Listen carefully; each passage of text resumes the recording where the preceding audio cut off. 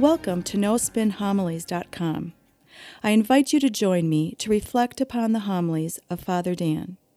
Father Dan will challenge us to open our heart, mind, and soul to the Word of God.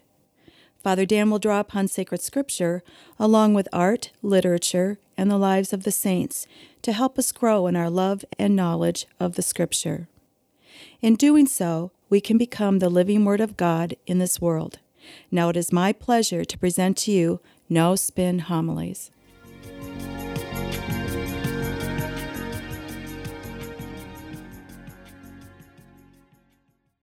As Americans, we place a high value on our freedom.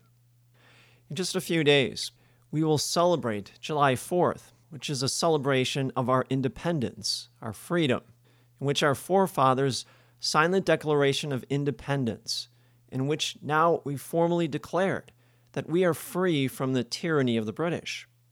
Our country fought a war, the War of Independence, in order for us to win our freedom. We have a Constitution and a Bill of Rights that expressly tells us our freedoms and our rights as United States citizens. Our country, the United States, is looked upon as a leader in the free world, promoting freedom and justice for all. And so we as Americans value very much our freedom.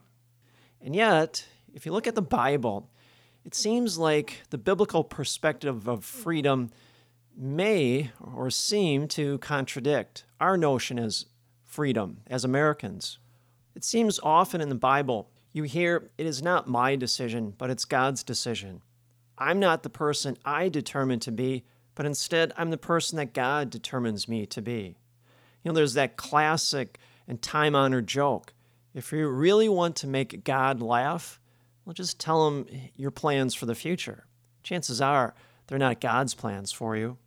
More to it, if you look at the first reading, as well as in the gospel for this weekend's readings, it seems that we don't have much freedom in the spiritual life. But that's where we have to look to the second reading first, from Paul's letter to the Galatians. Paul tells us specifically what biblical freedom is all about. But again, in the first reading, in the gospel, it contradicts that, it seems. In the gospel, Jesus is calling people to follow him. Now, some of them have legitimate excuses. Let me go bury my father. But what does Jesus say? No, you go and you preach the gospel now. Look at the first reading. Elijah anoints Elisha to be his successor as a prophet. He doesn't ask him, would you consider being this? Would you like to be this? But instead, he throws his cloak over him and specifically tells him, you're it. You're the next prophet, whether you like it or not. So I think what we have to do is turn to Paul first in the second reading from Galatians. Paul is kind of like the key that unlocks our knowledge to understanding all these readings. St. Anselm once said, "A virtuous person is able to do the good rather easily." Well, if we are virtuous people, then we know the good, and then we can choose it rather easily. And yet most of us struggle, don't we? I'll give you a great example of this. Think of how, or one way you can improve yourself. You say to yourself, well, I want to be more kind, more charitable. I want to be more forgiving. I don't want to bear grudges. Okay, good. Now you have an image of the person you're supposed to be, or you would like to be. And yet you say to yourself, well, I just can't be that person that I want or supposed to be. There's something that enslaves me, prevents me from happening, from being that person. See, Paul tells us exactly why. He says, "For freedom Christ set us free. So stand firm and do not submit again to the yoke of slavery." Here Paul is reminding us that Jesus, through his passion, death, and resurrection, has removed all the things that once enslaved us, all the things that once prevented us from being free, especially the greatest enslavement, sin and death. And see, now we are truly free. We are truly free to serve God and to do God's will. Now, Paul continues. He says, "For you were called for freedom, brothers and sisters, But do not use this freedom as an opportunity for the flesh. Rather, serve one another through love.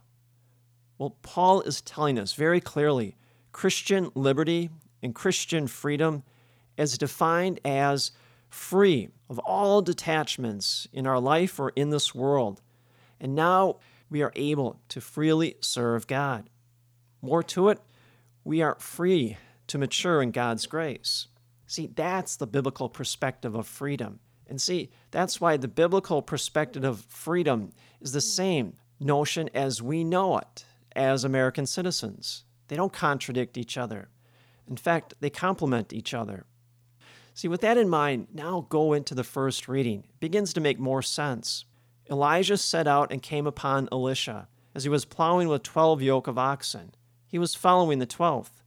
Elijah went over to him and threw his cloak over him. Now, it doesn't appear that Elijah knows Elisha, but it's interesting. Elijah doesn't ask Elisha if he wants to be the prophet.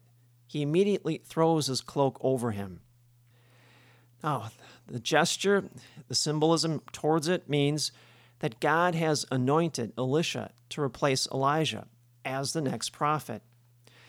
And in doing so, now Elisha will be a great example in helping us understand biblical freedom. First, who is this person, Elisha? Well, we really don't know from this reading. What we can say is he must have been a very wealthy person. Why? Well, notice, it says he was plowing with 12 yoke of oxen. Back in the ancient world, during the time of Elisha and Elijah, most of the people planted by hand. If you were very wealthy, you could own an animal. If you were even more wealthier, you could own possibly 2 animals to plow and to farm. Well, Elisha here is plowing with 12 animals. This is an extraordinary large number of animals to be plowing with. More to it, he's plowing, which means he's using the equipment, the latest technology of that period. So again, we can only assume that he must be a very wealthy man. Now, it says next, Elisha left him and taking the yoke of oxen, slaughtered them, and using the plow equipment for fuel to boil the flesh, he gave it to his people to eat. And then he followed after Elijah. Well, Elisha now gives away every attachment that he has. And now he's free. He's free to serve the God as a prophet. That's why he follows after Elijah. He's free of all attachments, all enslavements, especially his wealth. If there's one thing that could have enslaved Elisha from not being a prophet, it would have been his wealth. And yet, what does he do? He gives it all away. It would be like in our day and age, Bill Gates from Microsoft giving away all of his billions and billions of dollars and then going to join a missionary order or living the monastic life. Where else do you see people in sacred scripture, freeing themselves of attachments so that they can freely serve God? How about James and John, the apostles? Jesus says, "Come and follow me." And they get out of their boat and they do just that. You see, they leave that boat.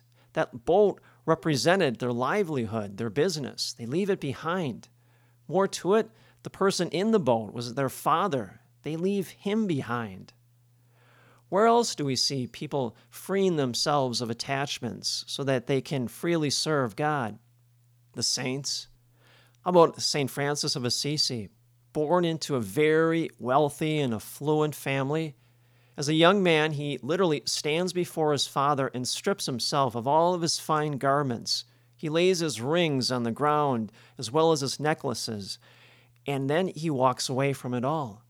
His wealth could have enslaved him, but Francis freely detaches himself from all those things, and now he's prepared, he's free to serve God. See, you might be saying to yourself, well, I can't do that. I'm married, I have kids, I've got a mortgage, I've got a career, I've got responsibilities. I can't do anything like this. Well, God is not asking us to take this drastic action in our life. Instead, the saints and people like Elisha and Elijah in Scripture, they compel us to take a long look at our life. In some ways, these figures shake us up so that we have to ask ourselves, how do we use the possessions or attachments that we have in our life to serve God? Or do they enslave us? Do they prevent us from being free to serve God? Remember, go back to that first reading. At the very end, Elisha slaughters those animals. In some ways, you could say he barbecues those animals and then gives that to the people so that they can eat them. Well, now Elisha is truly free. Nothing enslaves him at all. And now he goes after Elijah, and he willingly accepts the role as prophet. See, that's biblical freedom. Now, with that in mind, go into the gospel. It begins to make more sense. What's going on right now? Well, Jesus is inviting people into discipleship to follow him, yet they all make excuses. Now, notice with Elisha, he never made any excuse. He was told to be a prophet, and he immediately agreed to it.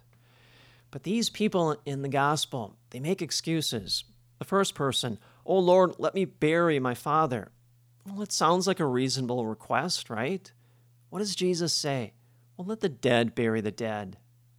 Well, it appears cold on behalf of Christ, doesn't it? Now realize, Jesus is not against funerals.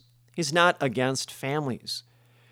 The reason why he's using that language, to shake us up, to help us take a hard look at our priorities in our life. A good question we have to ask ourselves, is God truly at the center of our life? Is he first in our life? Or are our attachments in our life first or at the center of our life? Again, the definition of biblical freedom is to free ourselves of all attachments so that now we are able to serve God without being enslaved by those things in our life. Now, don't get me wrong. Cars, houses, our possessions, portfolios, golf clubs, boats, leisure, travel, whatever it is, they're all good. There's nothing wrong with them. They are all gifts from God. We should enjoy them to the best of our abilities. But the moment they become the center of our life, now we are enslaved to them. Now our identity comes from those attachments. Again, go back to what Paul said. For freedom, Christ set us free. So stand firm and do not submit again to the yoke of slavery. Paul here is telling us we have been claimed by Christ. Therefore, what's the implication? Surrender to Christ. Surrender. The attachments in our life, our possessions, they are what they are. We should enjoy them, but they shouldn't be at the center of our life. Instead, at the center of our life should be Christ, and Christ alone. See, when that happens, then we truly are free. In a few days, we as a nation will celebrate our independence, our freedom as United States citizens. We will also celebrate our spiritual freedom, as we know and believe we are enslaved to nothing, and we are truly free to serve God each and every day of our life. And may the grace and the peace of Jesus Christ rest upon you always.